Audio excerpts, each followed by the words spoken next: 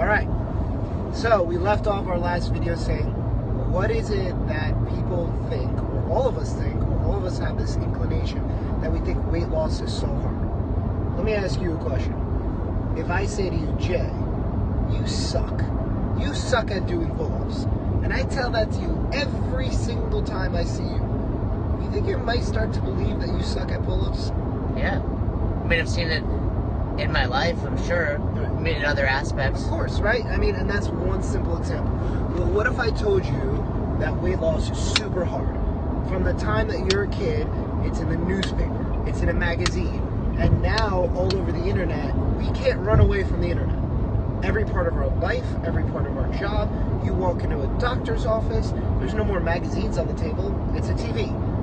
And even if there are magazines at the table, we're attached to our phone. So every time that you think about weight loss, it's pushed in your face that weight loss is hard. So we start to believe that weight loss is hard.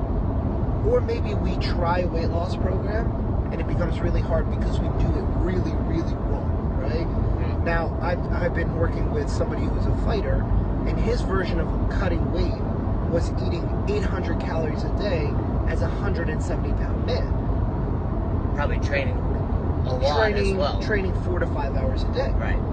That's terrible, right? But in his head now we've developed this connection between weight loss is super extreme and super hard versus it being something that I can incorporate into my day every single day or do in a gradual, stress-free fashion. So in our heads, and again, we all have different things, and it's really hard to know where you picked it up, right? You could have picked it up as a kid, you could have picked it up at your teenage years, you could have been a plump kid. I was a fat kid, and I was always told that I'm going to be, because of my genetics, I'm going to be overweight for the rest of my life. What? No, that's not true, but sometimes you meet people and they're not giving you advice, or they're not telling you because they're bad people, or they're trying to make you feel bad. It's just a reflection of what they know and how they feel. So we tend to start to think that those things are true because perception is reality for all of us, right? What do you think? I mean, I've never really thought of it from that perspective, and I agree. I think when you said that question about, you know, if I told you, you know, you suck at this over and over and over again, yeah, you would start to, you know, here's a great example.